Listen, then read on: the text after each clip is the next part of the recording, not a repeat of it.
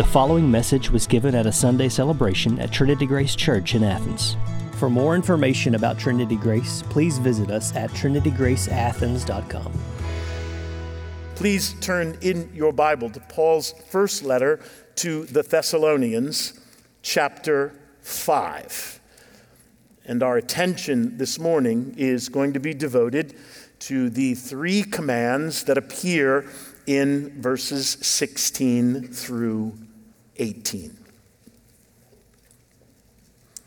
If you're not familiar with the website, the Babylon Bee, and it appears you are, they describe themselves this way. Quote, "The Babylon Bee is your trusted source for Christian news," and this is critical, "satire." So the Babylon Bee is a Christian website, publishes satirical articles on politics, current events, and religion. I'm a fan of the Bee. They are often very insightful, and they are also often laugh out loud funny. And recently they featured a post titled 8 Handy Bible Reading Tips. Here's a sampling from that particular post. It begins with, "It's not always easy to crack open the Word of God. You've got more important things to do, like browse TikTok. So it's important to have a plan of attack to make sure you read the Bible at least a little bit every day. Luckily for you, your friends at the Babylon Bee are way more spiritual than you are. And today we've got some hot tips for reading your Bible." Here's some of their hot tips. Get an audio Bible read by William Shatner. Oh, my. Make sure you set aside at least 7 seconds a day to read the Bible. It's important to dedicate a few short seconds to the Lord before you spend the rest of your day on social media. Next, spend most of your devotional time trying to get a good picture of your Bible next to a cup of coffee for your Instagram. Now that you've got a few seconds with the Lord, spend the entire time live tweeting your devotions and getting that perfect Instagram shot. Next, look for creative ways to rip verses out of context and make them all about you. When your kids try to interrupt you, shout, "Not today, Satan."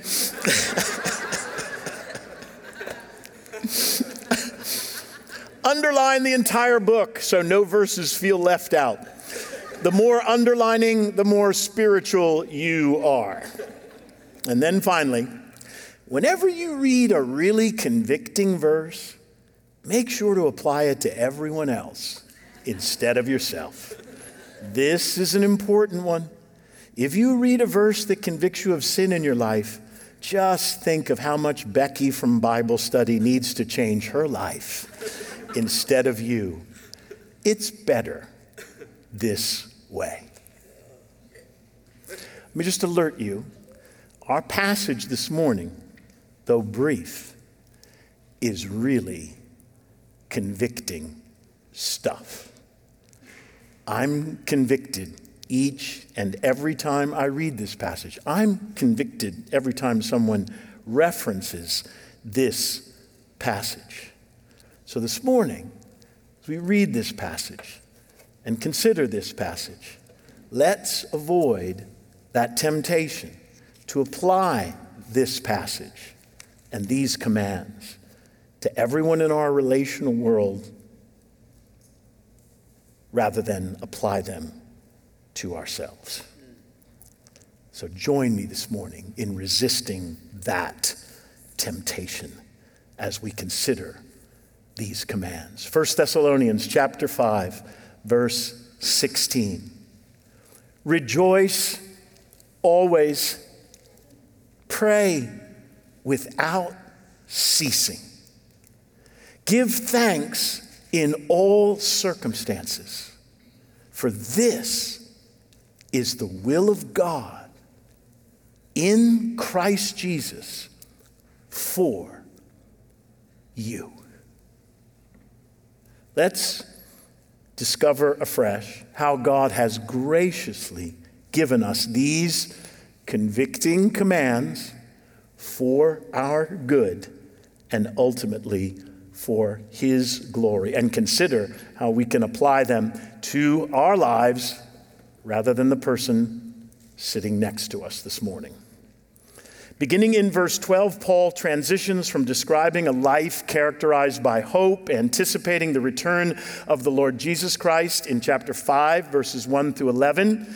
And then he concludes the letter addressing daily life and the congregational life of the Thessalonians as the new community that God has created through the proclamation of the gospel. And what is particularly striking about this concluding section is that we are suddenly met with a barrage of brief, simple commands, some 19 in all. So in this concluding section, beginning in verse 12, Paul goes all gas, no brakes, communicating one specific, potent command after another. So this is how the gospel that creates the church is to shape the daily life of the church, is to shape the daily life of the Christian. And by the way, this is also Paul at his pastoral and practical best.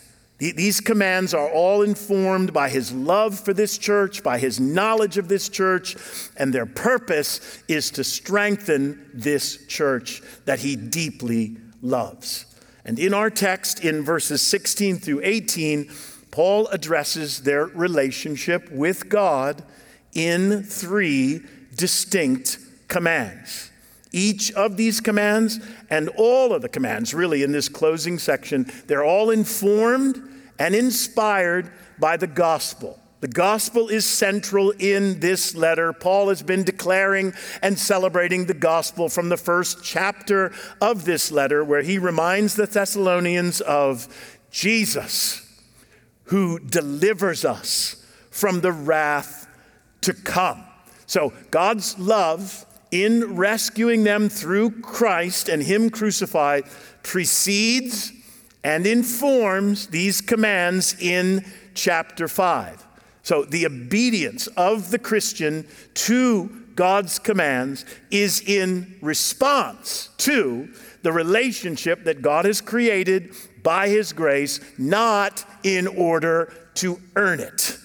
So these commands and our obedience to these commands, they don't create our relationship with God, but instead they regulate our relationship. And obedience to these commands puts on display the transforming effect of the gospel in our lives. I like how Brian Chappell describes this in his book titled Unlimited Grace, where he writes, "Through the blessings of grace, walking with Jesus is no longer a forced march of merit, but a willing response of love, gratitude, and thanksgiving."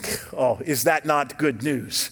So obeying these commands, my friend, is not a forced march of merit on our part, for we are forgiven and justified and accepted by God only because of the merits of another, only because of the merits of our Savior.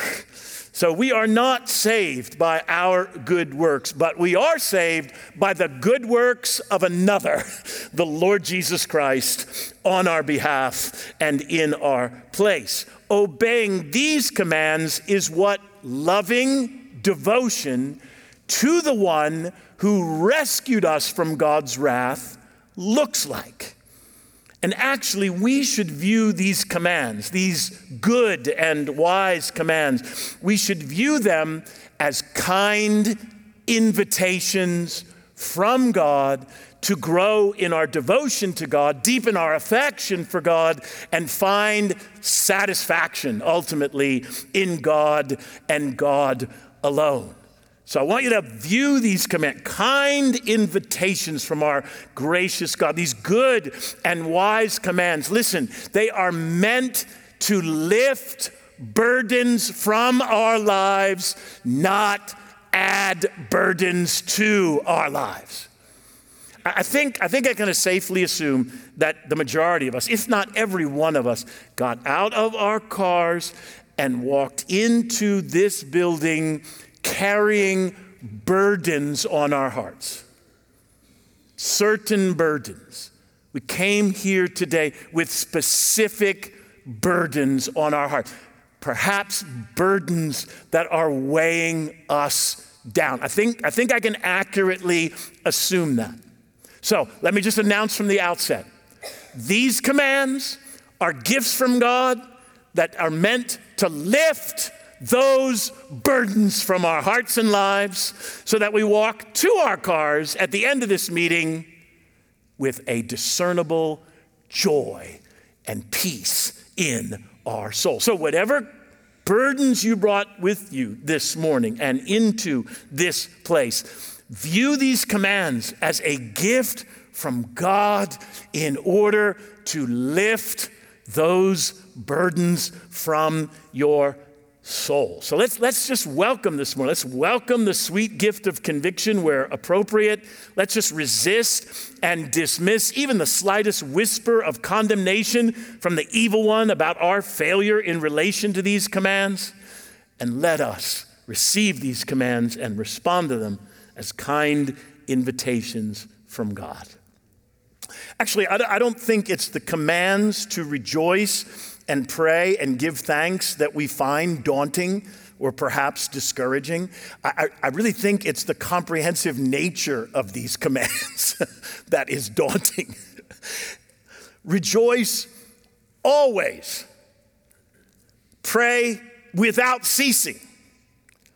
Give thanks in all circumstance. I think it's the comprehensive nature of these commands. They appear at first glance, do they not, as unrealistic? Like these commands at first glance can appear to be just like no way. This is impossible to fulfill. These commands are like a setup for failure. Rejoice always. Pray without ceasing. Give thanks in all circumstances. Here's what I hope we learn this morning. Hope we learn that they appear this way to us because we have misunderstood the comprehensive nature of these commands. And we have misunderstood how to apply these commands to our lives. Actually, I would argue that the comprehensive nature of these commands is good news. Here's why it's good news. They are good news because it means there is no moment or circumstances that these commands don't apply to our lives with their life-changing potential and potency. So that is good news for each of us this morning. So what I hope is with eager anticipation of the difference obedience to these commands by the grace of God, the empowering grace of God can make in our lives, let's consider them in their order. First, verse 16, rejoice always. It's just a remarkable command. And it's particularly remarkable because the original readers, they're suffering. So the original readers of this letter, the original recipients of this letter, they are suffering and they are enduring persecution for the sake of the gospel. And by the way, they have been from the moment of their conversion. Their conversion actually took place in the context, in the midst of hostility and opposition to the gospel. And it appears that the Thessalonians didn't expect this persecution to continue, but it did. And this was unsettling to their souls. And Paul actually addresses this and encourages them in chapter 3 with these words. He said, we sent Timothy, our brother and God's co-worker in the gospel of Christ, to establish and exhort you in your faith, that no one may be moved by these afflictions. For you yourselves know that we are destined for this. And my friends, so are we. So are we. There is an opposition to the gospel. There is a hostility to the gospel that is without doubt on the increase in our culture. Not only a hostility toward the gospel, but a hostility to the ethical implications of the gospel. So we will find letters like Thessalonians all the more relevant. But then listen, Paul says, for when we were with you, we kept telling you beforehand that we were to suffer affliction. just as it has come to pass, and just as you know. So that this command in 5:16, it reminds them of their responsibility, their duty to rejoice always, even as their experience of affliction and persecution continues, and not just when circumstances are favorable or enjoyable. And by the way, this was one of the distinctives of their conversion, their extraordinary experience of joy in the midst of suffering. Paul reminds them of that in the opening chapter, where he writes, "For you received the word in much affliction with the joy of the Holy Spirit."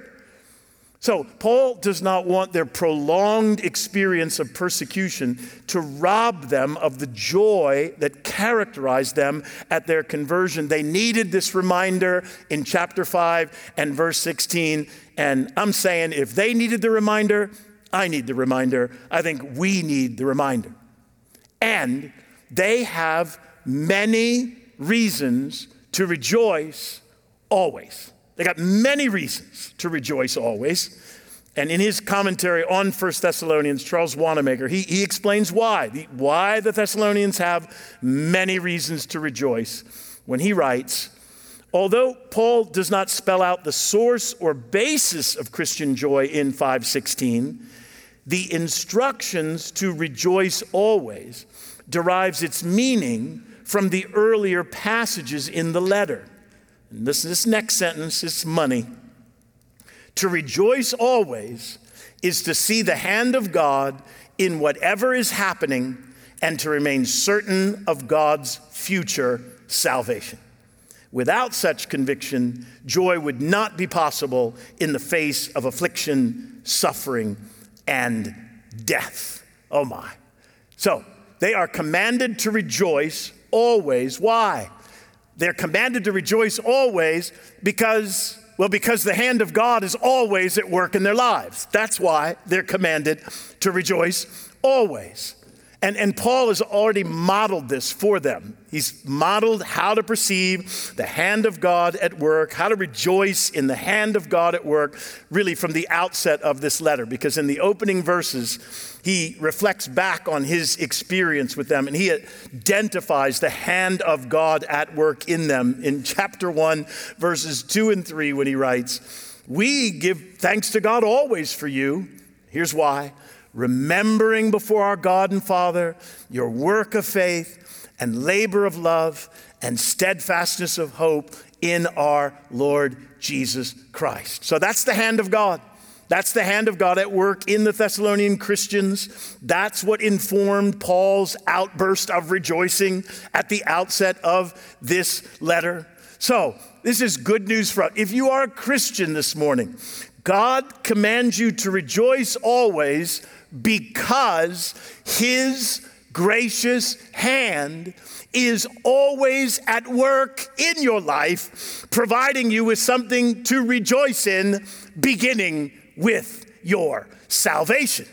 And since the gracious hand of God is always at work in the life of the Christian, there's always something to rejoice in. There's always something to rejoice in if we're paying attention, if we know what to look for, even in the midst of suffering.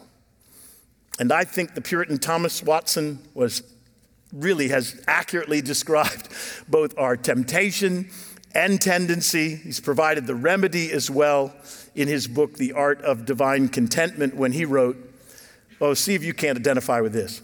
Our tendency is to pore over losses rather than ponder our mercies. A gracious heart spies out mercy in every condition. Oh, that's money. The command to rejoice always, what does it teach us? Well, it teaches us to spy out mercy in every condition. So let me ask you, where do you see the merciful hand of God at work in your life? Even if you're suffering, this is in no way meant to minimize the pain of suffering. But Scripture calls us to rejoice within our experience of suffering because God's hand is always at work, even in and especially through our suffering. The Thessalonians were suffering, yet Paul commands them to spy out mercy in their condition. Paul says to them through this command clearly, the gracious hand of God is at work in your life. Do you notice it? Are you looking for it? Or are you poring over and preoccupied with your losses? So my friends, if you're a Christian, if you look for his hand in your life today, you'll see it. Oh, you will see it. And if you don't see it, ask someone who knows you to help you see it. Because sometimes others can see it more clearly than we do. But the hand of God is at work. And in his book, The Mystery of Providence, John Flavel wrote, he who observes providence will never be long without a providence to observe. Oh, you will find that to be true in your life. If you become a keen observer of providence, you will never be long without a providence to observe. You'll never be long without perceiving God's gracious hand. So can I give you a practice that I think will serve you, informed by this command, so that you can apply this command? Let me just recommend you just devote some unhurried time, beginning today, just a few minutes, but unhurried time. And by the way, let it carry over throughout the week.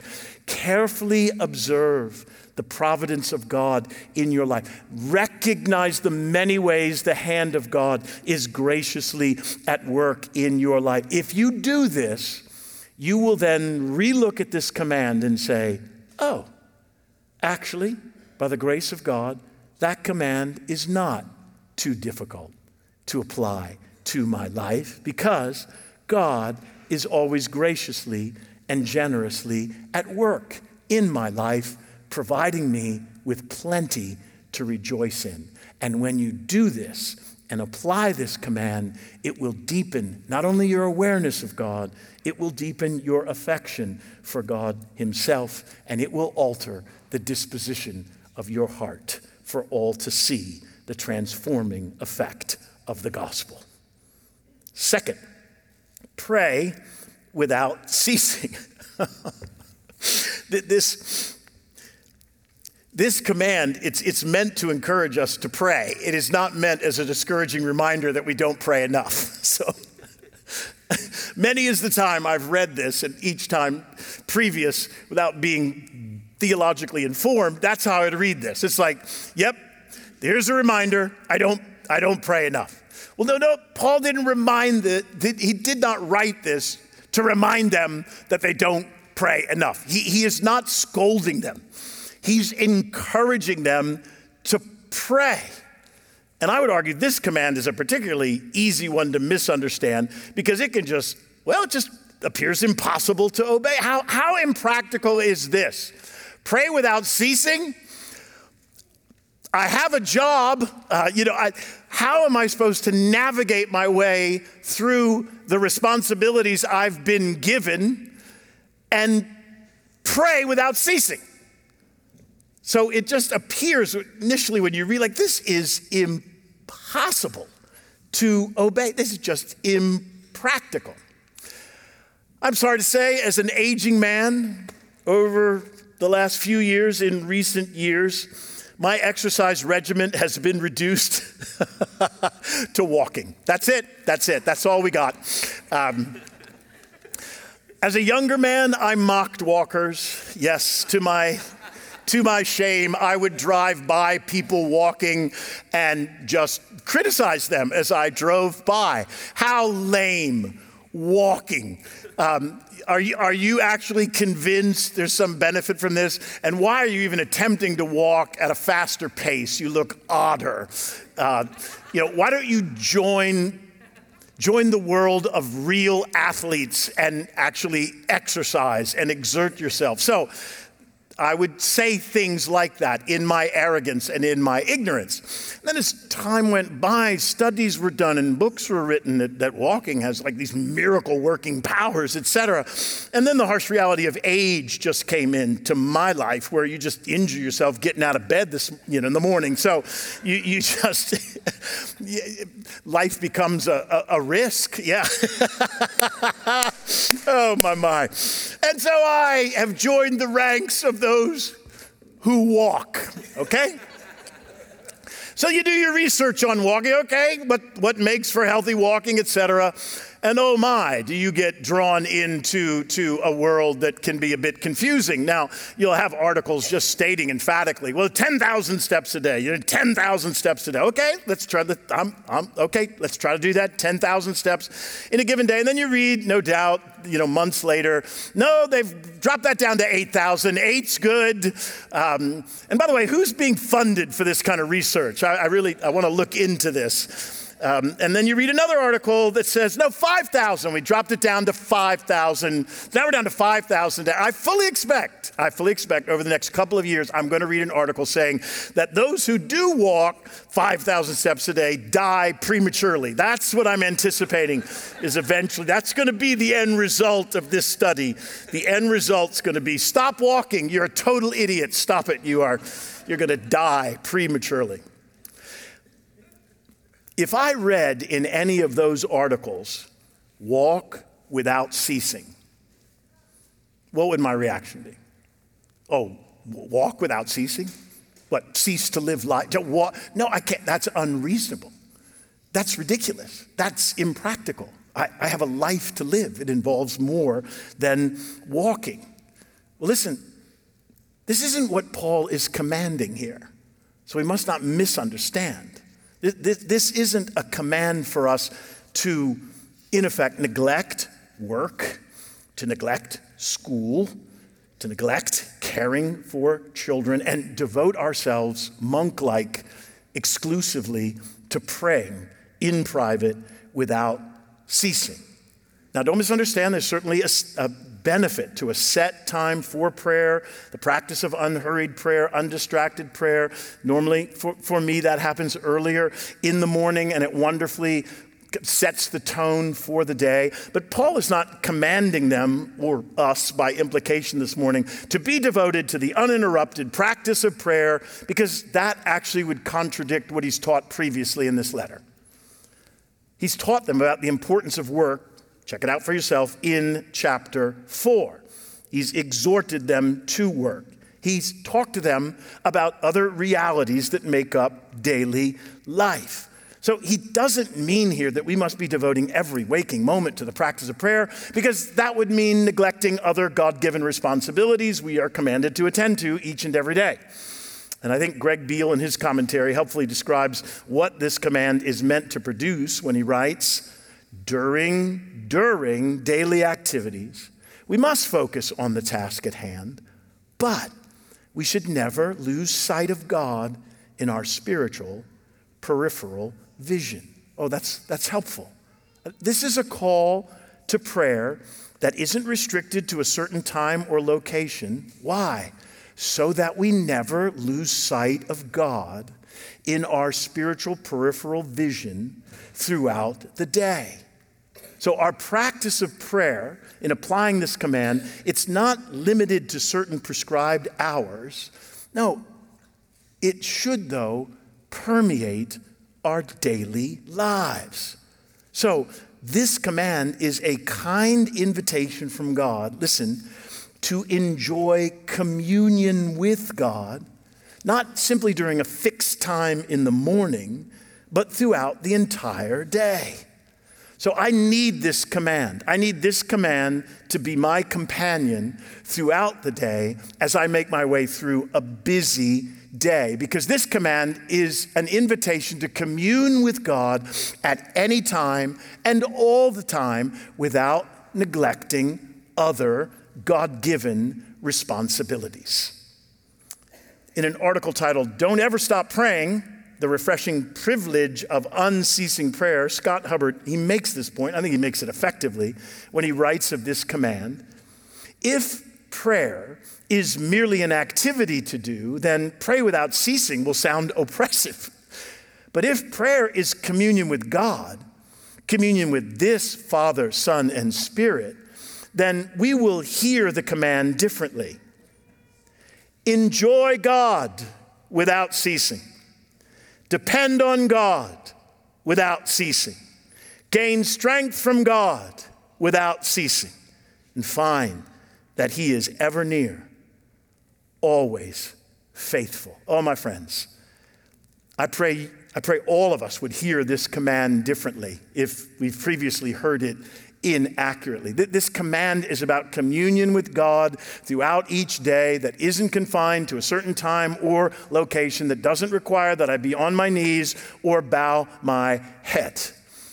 And for applying this command to my life, I really found the wise counsel and practice of Charles Spurgeon so helpful over the years in obeying this command. Read this years ago, and it has served me from that day to this. Mr. Spurgeon wrote of his practice in applying this command, I always feel it well to put a few words of prayer between everything I do. Oh, that's wisdom. Oh, take that with you. You can be in any context. So if you're working in an environment that understandably is populated by non-Christians, your devotion to this doesn't have to be announcing to everyone in a particular meeting, I'd like to voice a word of prayer right now because God's word commands me to pray without ceasing. So I'd like everybody to join me in prayer. No. You can, and you don't have to bow your head. You don't have to draw any attention. You can actually be maintaining eye contact with someone in a meeting, and all the time you are putting a few words of prayer between whatever is presently happening and what's going to happen. You can do it without drawing any attention to yourself. And by the way, if you know anything about Charles Spurgeon, let me just assure you, regardless of how busy you are, Spurgeon was busier, okay? Unless you're a mother with multiple small children, then Spurgeon was not busier.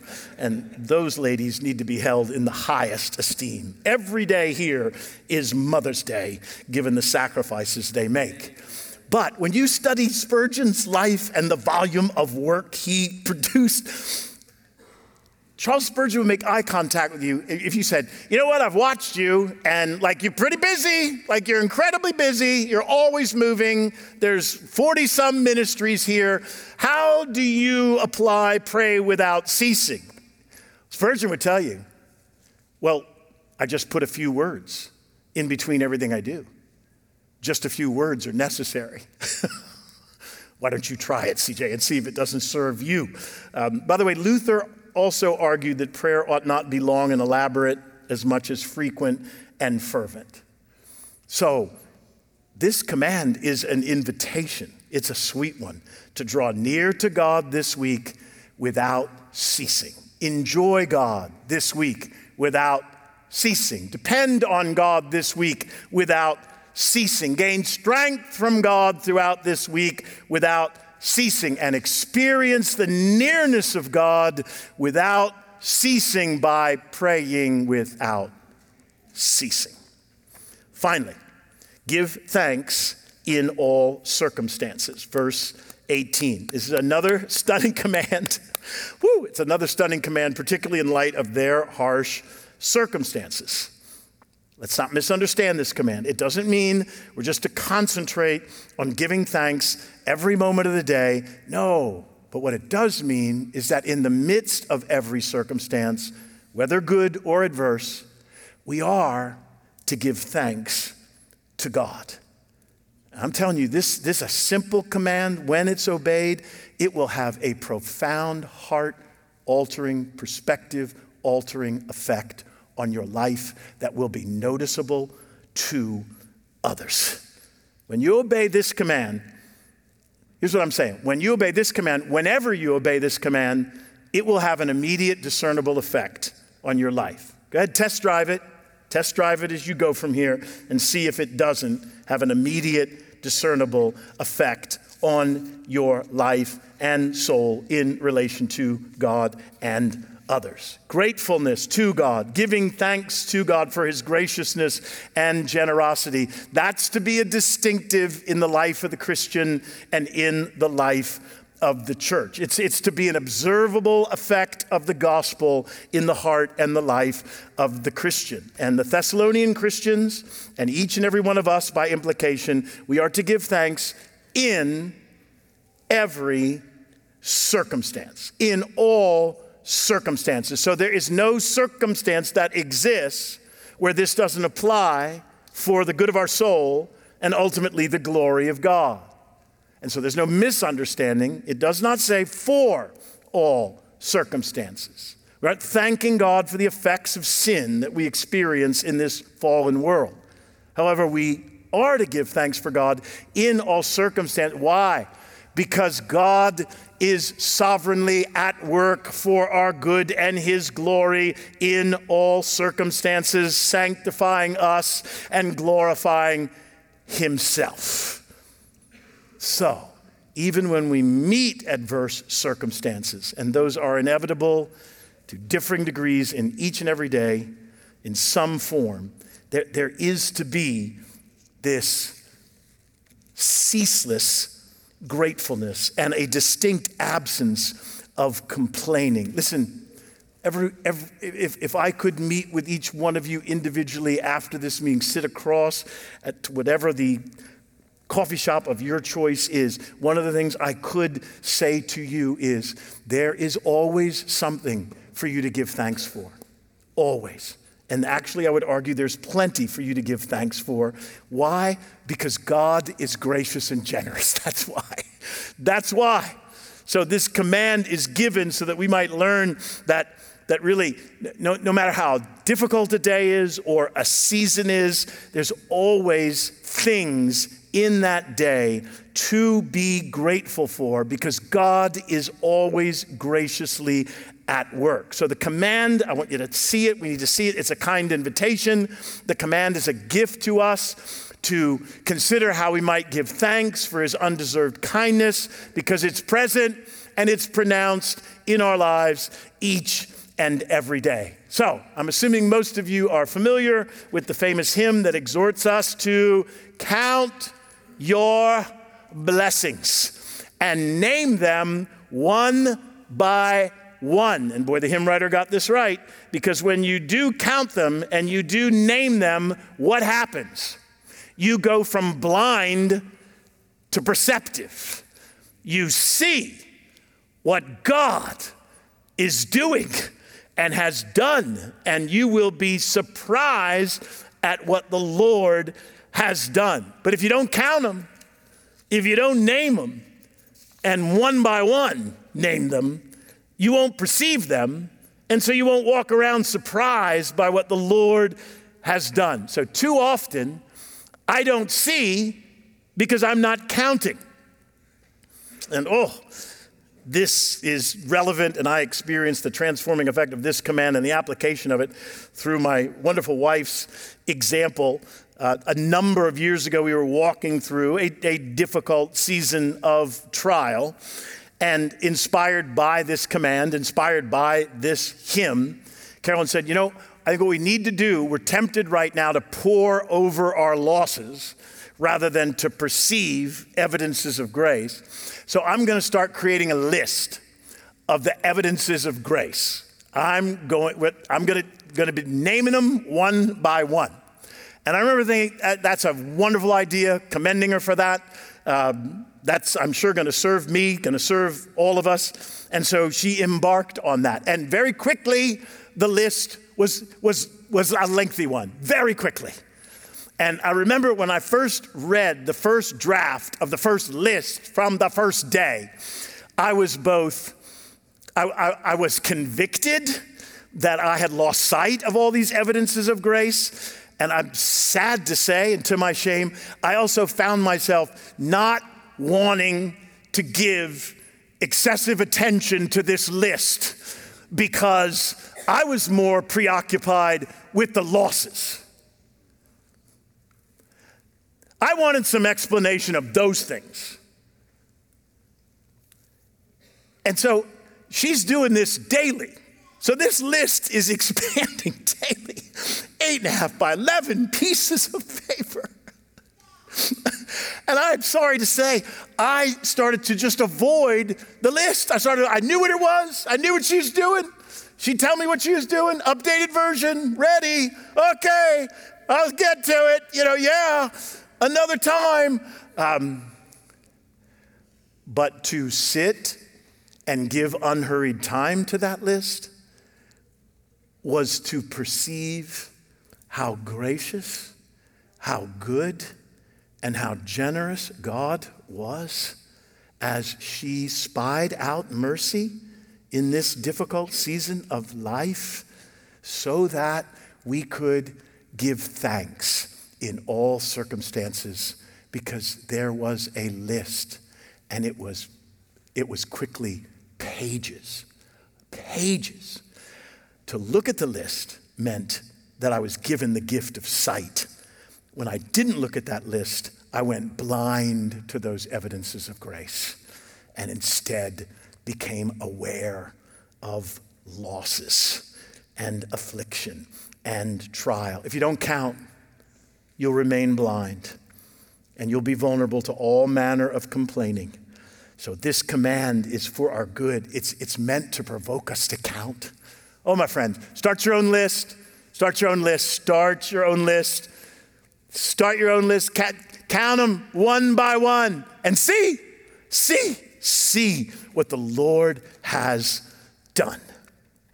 And then notice as we come to the close of these sweet commands, Paul makes it clear that rejoicing always, praying without ceasing, giving thanks in all circumstances. Notice it's not simply his recommendation. No, it's the will of God. It's the will of God.